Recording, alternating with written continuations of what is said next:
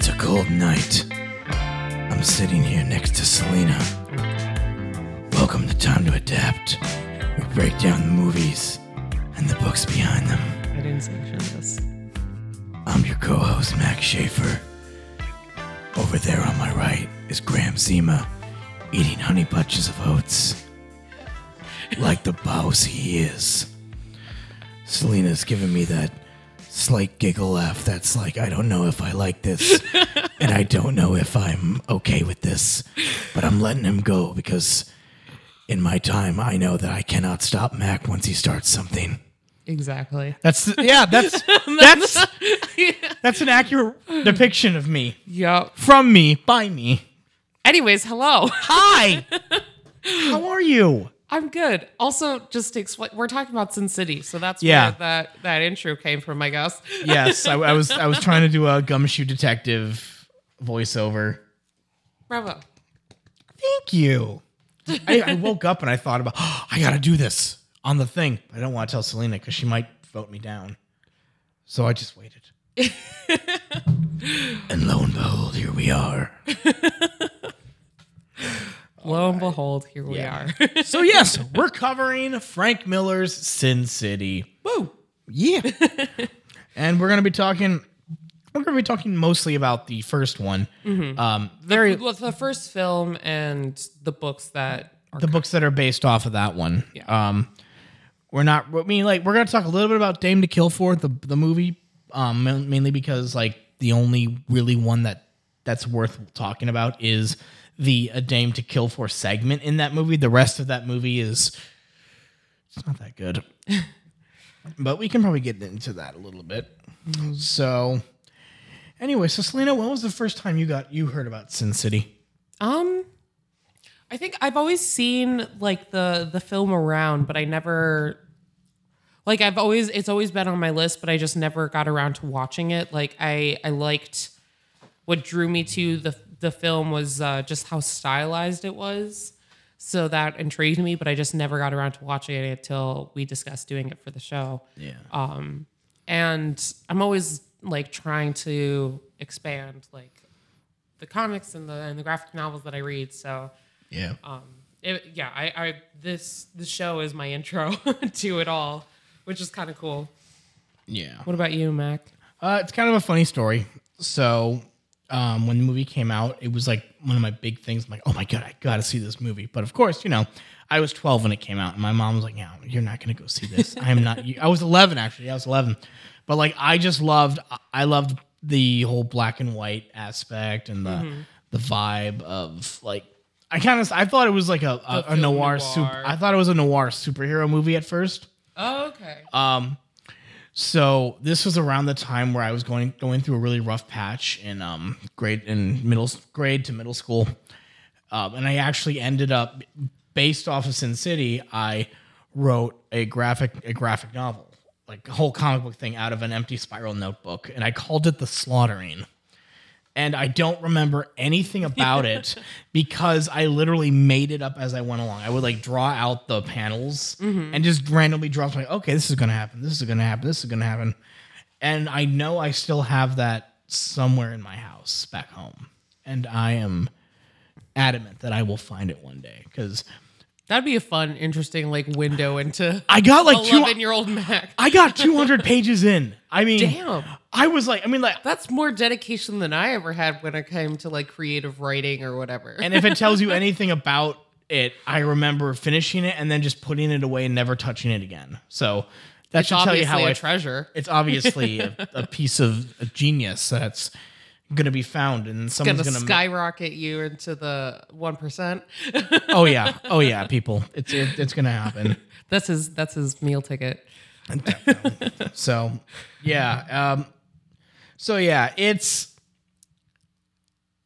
It means a lot. Like, it meant a lot to me. Like, I'm not sure Sin City itself meant a lot. More of like the fact that I did that because I saw how cool like the idea of like black and white with certain segments colorized. So like the blood being colorized, or the color of a character's eyes colored, or like an entire a character whose entire skin color is yellow. That's that shit was like, fuck, that's cool.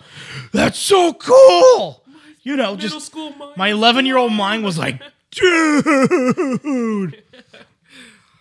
And so, of course, once it finally was like released on DVD, I just rented it from the library because my librarian didn't give a shit. It was like, Those are this the is best rated kind of R, Mac. librarians. I'm like, and it's like, here you go. So yeah, Sin City is a series of neo-noir comics by Frank Miller. Frank Miller is probably best known as the comic book creator of Ronin, which, if you know Samurai Jack, it owes almost everything to Ronin. It's kind of the same kind of idea where like a samurai comes to the future to fight a evil demonic entity. It's crazy. Daredevil Born Again, which is one of the probably the best known Daredevil story arc, also because he introduced Elektra. That's a Frank Miller character. His other big claim to fame is probably one of the best known graphic novels besides Watchmen, The Dark Knight Returns, which was this Batman story that's like I think it's my favorite Batman graphic novel. Okay. There's a great adaptation of it. It's a cartoon version where Peter Weller voices Batman, and it's really cool. Okay. I highly recommend it. He also did Batman Year One, another one of the most well-known Batman comics, and 300. So he's got a lot. He's done a lot. And through that, he also wrote the Ninja Rap song that Vanilla Ice sang in Teenage Mutant Ninja Turtles 2: Secret of the Ooze. Yep. Oh my Frank God. fucking Miller did that. What a throwback. Yep. Yep. So the first Sin City story showed up in Dark Horse Presents the 5th Anniversary Special. And it was a serialized in 13 parts. And that was The Hard Goodbye. And in the Sin City world, there are 7 stories. There's The Hard Goodbye, A Dame to Kill For, The Big Fat Kill, That Yellow Bastard, Family Values, Booze, Broads, and Bullets, and Hell and Back. Of those, the ones that were adapted into the movie were Hard Goodbye, Big Fat Kill, Yellow Bastard, in the first one, as well as the short story, The Customer is Always Right, which was actually just a proof of concept so they could get funding to make the movie. And in the second one, A Dame to Kill For was the main one that was in it. But there's also The Long Hard Night, I think it's called, was a short story in Booze, Broads, and Bullets. Yeah, and I read A Dame to Kill for the episode because I kind of got a little mixed up on the order. So, but I got like, we'll talk a bit more about his stylings in a bit, but it's so interesting. Yeah. Like, I don't know, it's very specific and just pow in your face kind of stylings. His whole Miller's explanation for like where the inspiration for it all came from is, in his words, I've been a fanatic for a long time for old crime movies and old crime novels, but it started with the movies. I love just how the morals of the stories are. They're all about right and wrong, but in Sin City in particular, I wanted them all to happen in a world where virtuous behavior was rare, which greatly resembled the world I lived in. I wanted it to be a world out of balance, where virtue is defined by individuals in difficult situations, not by an overwhelming sense of goodness that was somehow governed by this godlike comics code. It is very grimy. Like, Oh, God. The world is so just grimy and dark, and the characters look like, I can't remember that one character's name in A Dame to Kill, but he's just like bulbous and just, I don't know. It's like the killer character, or the misshapen. Never mind. Oh, no. Oh, yeah. That Christopher Lloyd plays. Yeah. Yeah, Doc Brown plays him. It's like no one looks pleasing. Like, it's not a pleasing world. Well, I will say this. The men don't look pleasing. Oh, no. The women do. I'm talking specifically about the men. Yeah, Yeah. The women look positively like gorgeous compared to the men characters and the world that he created, and just everything's so dark and grimy and just it does not look like a comfortable world or a world that you would want to live in. Like, for I don't know, for most stories, I like to like imagine myself in that world with these characters. And while reading Dame to Kill, I'm like, I'm perfectly fine being the reader. Yeah.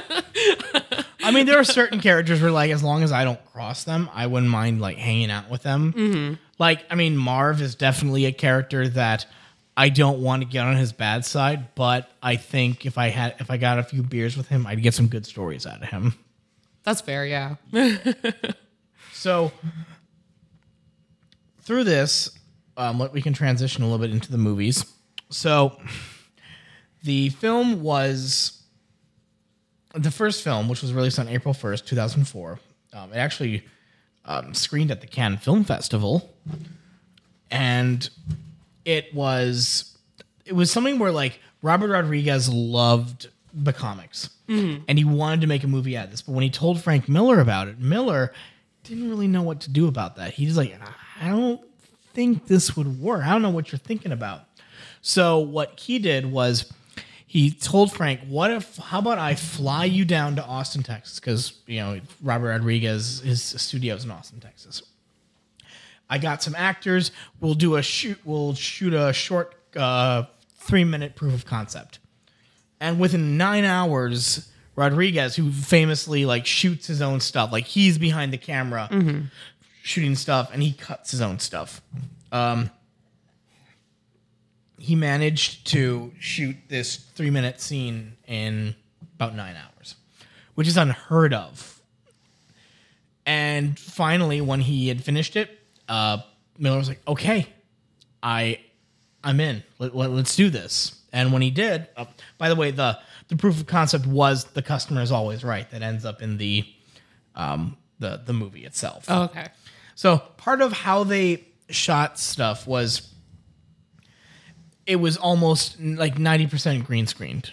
I'm pretty sure it was all green screened, and certain actors wouldn't even like really meet face to face. So the whole scenes with like Elijah Wood as the cannibal Kevin, Elijah Wood never met Mickey Rourke on set. He was never like, and like even though there are scenes where the two of them are together, he was just digitally put into that scene.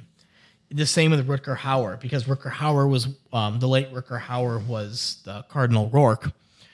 He ended up being like one of the last people they ever cast. So he had shot his scenes 9 months after Mickey Rourke shot his scenes. So it's kind of crazy how just like a lot of the scenes, like several of the scenes were shot before all the actors were signed on, and that stand-ins were used, and just being digitally added in post. It's kind of a wild process. Yeah. So one of the other kind of shticks that this movie has is that it has a special guest director, Quentin Tarantino. So when they say special guest director, basically there's one scene during the big fat kill sequence that Quentin Tarantino was behind the camera for. And that was the scene where Clive Owen was Clive Owen's character. I can't remember his name off the top of my head. He's driving with the corpse of Jackie Boy. And like he has the scene where Jackie Boy starts talking to him, and he's like, it's all in his head. That whole dialogue, everything with that was Quentin Tarantino. Oh. Surprisingly, no feet. No feet. That was a bold move, Quentin. He really kept it inside. Together. Kept it together. He's like, I will not put my kink into this scene. No kink for this one. No. So, really quickly, for those who I realized that I kind of jumped the gun on this. For those who don't know what the first film is really based off of, it's based off the first, third, and fourth books in the comic series. So, The Hard Goodbye, which is about Marv, a man who goes on this brutal rampage in search of the killer of his one-night stand, killing anyone, including the police that get in the way of finding and killing her murderer. Then there's The Big Fat Kill, which is about a guy who's caught in a street war between a group of prostitutes that run this section of the city and a group of Irish mercenaries, and the police and the mob. And then That Yellow Bastard, which is about an old police officer protecting a young woman from a serial killer. And the twist on the short story, The Customer is Always Right. And the film stars Jessica Alba, Benicio del Toro, Brittany Murphy, Clive Owen, Mickey Rourke, Bruce Willis, and Elijah Wood, with featured scenes with Alexis Bledel, Michael Clark Duncan, Rosario Dawson, Carla Gugino, Rutger Hauer, Jamie King, Michael Madsen, Nick Stahl, and Mackenzie Vega. Also, an early appearance by Nick Offerman prior to. Oh shit! Yeah, he has a very small scene. That's kind of Wait, really fun. which scene was it? In The Hard Goodbye, he's one of the two goons who are like, they're instructed to like to make sure Marv is dead, but like they're obsessed with the car that they're driving. Oh, okay. So he's just there talking about the car the entire time. It's just like, thing of beauty. It's a real thing of beauty. I can't remember that. Did he have his mustache or no mustache? I don't think he had a mustache. Okay, he had a probably shaved why. head. He had a shaved head. That was Okay, that's probably why, because like the mustache is such a staple. He looks like a totally different person without a mustache. Yeah, he does. It's really weird. Yeah. It's also funny because like he's got that death stare, but then when he giggles, it's the most. Oh my pure god, thing. it's the cutest thing. It's the cutest little giggle. Yes. Anyways, So Sin City opened to wide critical and commercial success. It got recognition for its unique color processing, which, as we said earlier, it rendered most of the film in black and white, with retaining and adding color for selected objects. It was screened at the Cannes Film Festival in competition and won the technical grand prize for the film's visual shaping. The photography began on March 29, 2004, and several of the scenes were shot before every actor had signed on. As a result, several stand-ins were used before the actual... Yeah, we we pretty this. much talked about that, but yeah. I realized I made a mistake here. I had said earlier that it was released April 1st, 2004. It was released in 2005. My bad. Sorry. I will hate you forever for that, Mac. I know. You're dead to You'll me. just have to deal with it. You just have to put up with me. So, anyway, so the movie was... it was noted for how Robert Rodriguez planned to stay faithful to the source material, unlike a lot of other comic book adaptations where they try to kind of make their own idea with it. You know, They kind of try to adapt it to like what they envision, like how I don't know, because I feel to like make it more Hollywood-esque. yeah. I guess don't one know. big one that you could point out there would be like Zack Snyder's Watchmen kind of went for a more Hollywood vibe, or Yeah. The Crow. As much as I love The Crow, it was very much kind of more Hollywoodized. Yeah, they're like, I don't know, with Watchmen, like it's close enough to the books where it's not. It's still faithful. It's still faithful, but it's definitely more showy and a little bit in some aspects a little toned down. Yeah. So one thing that another thing that people notice about the film is that a lot of the scenes are shot by shot from the comics. Just like even the panels, the way the camera is angled, the way the camera moves, all of it very much set up exactly like in the comics. Yeah, Rodriguez stated that he considered the film to be less of an adaptation than a translation. So Oh, yeah. that was kind of like his creative approach to it, which definitely reads when watching it. It is very much like you're just, I don't know, it feels very much like it's been brought to life rather than... Yeah. And because of that, there was no screenwriter writing in the credits. It was simply based on the graphic novels by Frank Miller.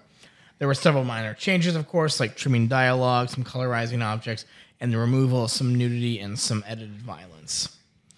There was a extended recut version of Sin City where it's a lot more similar to the book. Yeah. But instead, what happens is instead of like certain things overlapping, they're all like you can just watch the Hard Goodbye story. You could just watch the Big Fat Kill story. You could just watch the Customer's Always Right segment, And that's how it's set up. And it's like 2.5 hours long compared to the regular 2-hour running time. I had watched that in preparation for this episode. Oh, okay. And it's great. And like they're told it's in chronological order because like the Hard Goodbye, we're going to get into a little bit of spoiler territory here. The Hard Goodbye is about Marv, and he dies in the end of Volume 1. But he keeps showing up later in like Volume 2, 3, 4, all because in the chronologic in the order, The Hard Goodbye is technically the last story in the Sin City universe.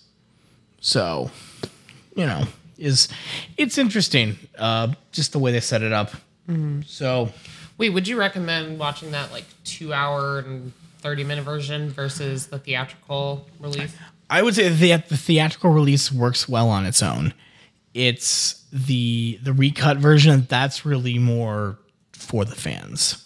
Okay. So if you love the movie, give the recut version a shot because it's more of the same. It's only like an extra 20 minutes of scenes, a couple more grisly deaths, and that's about it really. A couple more dialogues. Couple more dialogues, Sounded pretty Canadian there. About it. Yes, about it. Yes. Yes, indeed. So, unfortunately, though, one of the other things that Sin City has a bit of a curse under its belt. That curse being its producer, Harvey Weinstein. Yeah. He who must not be named. He who must not be named. So, because the film was a big success, immediately there was talk about a sequel. And Miller was like, yeah, I'm okay with that. But also, him and Rodriguez had written the script. But it took forever because the Weinsteins were taking their sweet-ass time with making the film, or with development.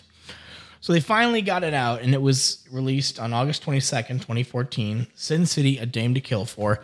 I remember seeing it in theaters because the very next day I drove out to Milwaukee to go to my dorm for the first time too. Okay, wow. So that was a weird reason. I remember driving to Riverview and thinking, man, that movie sucked. So, yeah, with A Dame to Kill For, it's comprised of A Dame to Kill For, the story, as well as another story that was in Booze, Broads, and Bullets, and 2 new stories. One of the new stories being sort of a sequel to That Yellow Bastard, where it's the character of Nancy Callahan. She's still a stripper, and she's haunted by the death of Hartigan, who was played by Bruce Willis, and how she tries to get revenge on his death by trying to kill Senator Rourke, who's like the big bad guy in the whole story. So it's not that great. The Dame to Kill For segment is great, and that's just because of 2 words: Eva Green. Oh, my God. Sorry. I love her. Excuse me. I don't want to get a little too much in here, but it's Eva Green. And she's like naked in almost every movie she does. Like, I probably should have realized that I wasn't straight when I kept like trying to seek out Eva Green movies. Yeah. Yeah. I just remember Eva Green and Keira Knightley were like my gay awakening. Yeah. For me, it was Ryan Gosling, but that's kind of like an open secret. Everyone knows that. Everyone knows that you want to fuck Ryan Gosling. I don't want him to fuck me. I want him to come in on a white horse and just kick me on the back of the white horse and just ride off into the sunset. That's what I want. Okay. I can dream, Selena, okay? That's totally fine. Okay. It's okay to fantasize. Okay. However, lately, I've been thinking about Tom Holland, but Anyway, moving on.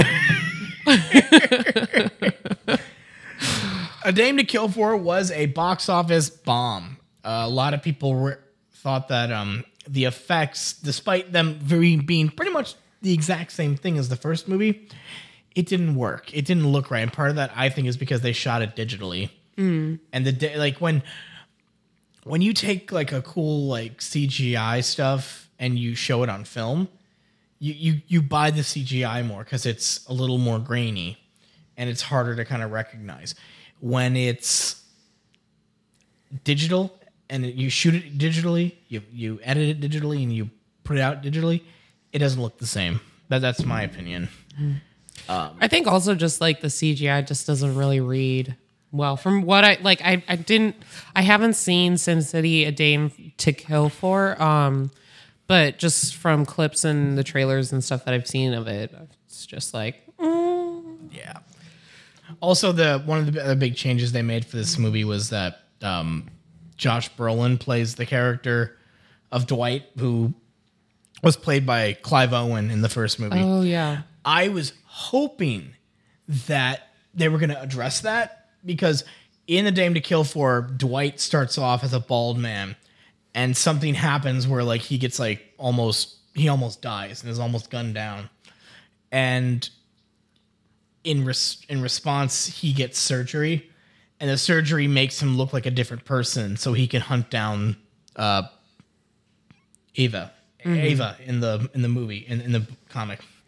I was hoping that it was going to be Josh Brolin, and then when he comes out of surgery, it was going to be Clive Owen, because I thought that would have been really cool, because that's basically how it is in the comic.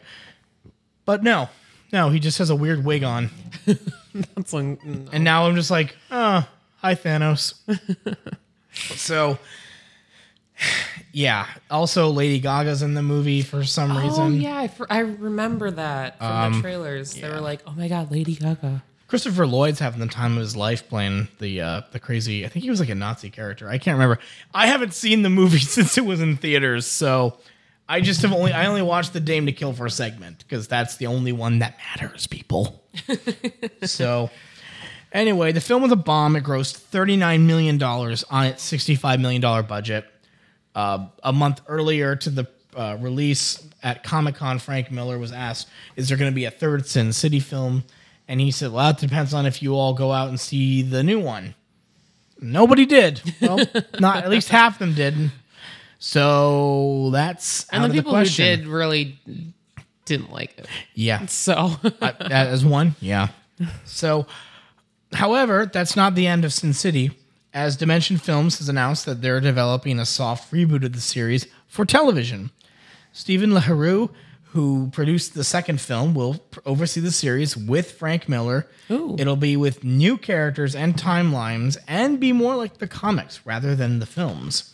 kind of sounds like what they're doing with Watchmen right now. Okay, can we quickly talk about Watchmen? Yeah, I'm fine with one. I haven't seen the show yet because I'm waiting till I can I have a little bit more chunk of time to dive into it and binge, because I'm not going to spoil anything. I'll just say that it's so hard to get weird ass Alan Moore right when it's not Alan Moore. Mm-hmm. This show gets that right. And there's only 4 episodes out at the time of recording this episode. And every episode is freaking god tier. So good. And it's, oh God, it's so great. So good. I'm a fan. There was a moment, again, it's kind of hard to say it without talking about it, but I was watching it with our mutual friend Thomas, and we were just cheering at the screen. And I think when you watch it, you'll know the scene. Okay. You will know it when it happens. And you're going to text me. Okay. And you're going to text Thomas too. So. Okay. So I promise I will. Yeah. Who knows? Maybe in the future we'll do a mini-sode about that series and about how it's set up. Yeah. That would be fun. Because everything I'm hearing about it is great. But I like this idea of kind of going this the Watchmen direction with Sin City. I think that would be super successful if it's done well and Absolutely. It's done right. But since Frank Miller's involved, it's got a better chance of that. Yeah, because Alan Moore is famous for not having anything to do with his film adaptations ever since V for Vendetta. Yeah. So anyway, I thought it would be before we get to the conclusion here, I thought it would be kind of fun to talk about some other neo-noir comics because there are a lot of them, and they happen to be my favorite type of comic books. Also, like, just quick note about Sin City. Like, Sin City kind of stands out in that genre because of how, just, I guess, the creative thought behind, like, the panels and just, like, the stark black and white. Yes. And so it's, like, Sin City kind of helped kind of establish a good base for, like, later neo-noir Absolutely. graphic novels. I think like at the time though, noir graphic novels they didn't go as like haywire. As go as balls to the wall as Sin City did. Yeah. You want crazy camera, you want crazy angles? Here are crazy angles. Mm-hmm. You want some like absurd evil villains? Here's some like absurdly evil villains, and here are Nazis and crazy Japanese assassins named Mio. Yeah. Deadly little Mio. She's awesome. So, some other ones that I think that people should seek out if you like Sin City and you want more of that. One that's a little more grounded in like reality is The Fade Out by Ed Brubaker. A lot of the best noir setup right now is done by Ed Brubaker. He also co-wrote the TV show, the Amazon TV show Too Old to Die Young by Nicholas Winding Refn.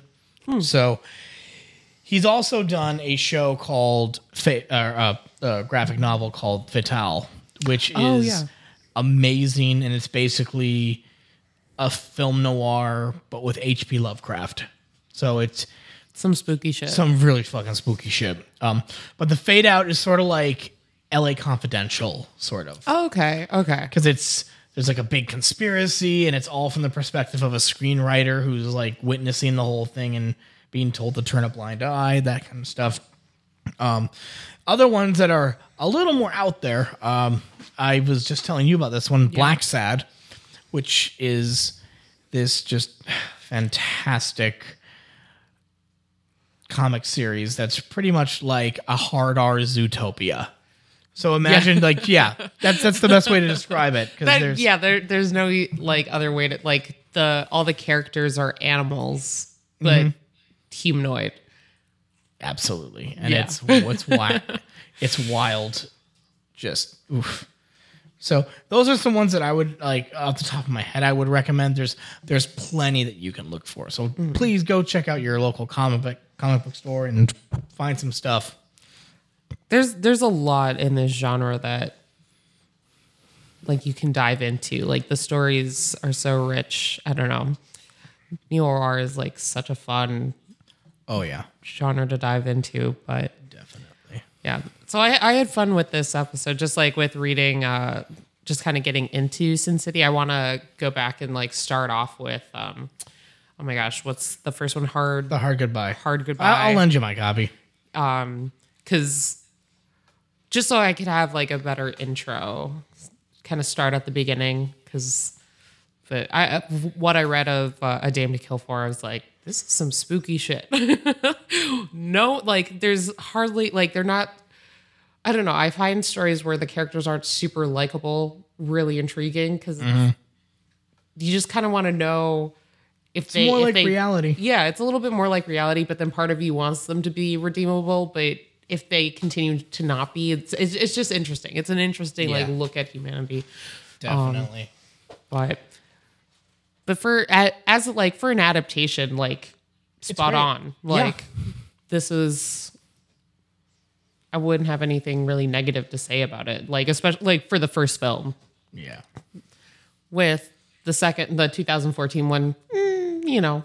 It's got its moments. But just if you're into like super stylized, just kind of out there, like Sin City is where it's at. Oh yeah. Like I remember when I first watched 300, I was like, first off, like this is super, super, super stylized. But watching Sin City, I was like, oh, This is super stylized. Like, Off topic, 300 has not aged well. oh no, it has not. We'll get into that one soon. So The comic's great. I read That's true. that. Oh, I yeah. read that in Oh, high yeah. school, but yeah. all right. But it's a good adaptation. That's my conclusion. I agree. It's good. It's fun. So Yeah, and you can't go wrong with a comic book film like this, you know? I don't know, like just like as a viewing experience. Like if you go if you're into this type of storytelling and like you'll probably have a good time.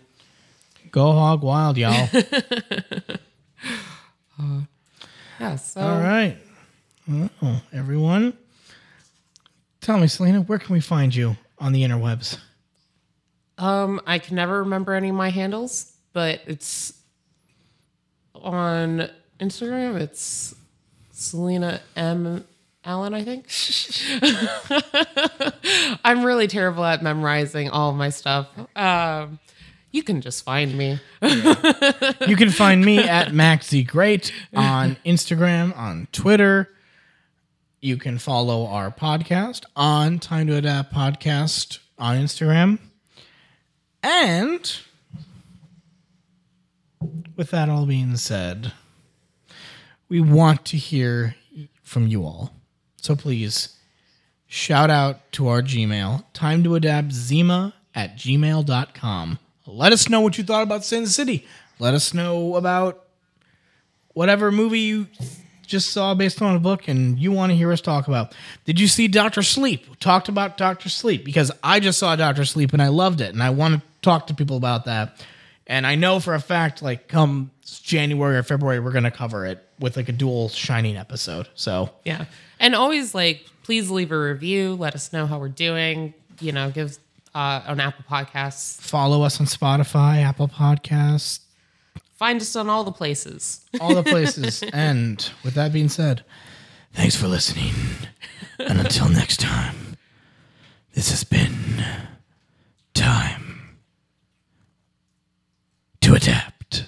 Dun dun. Dun dun.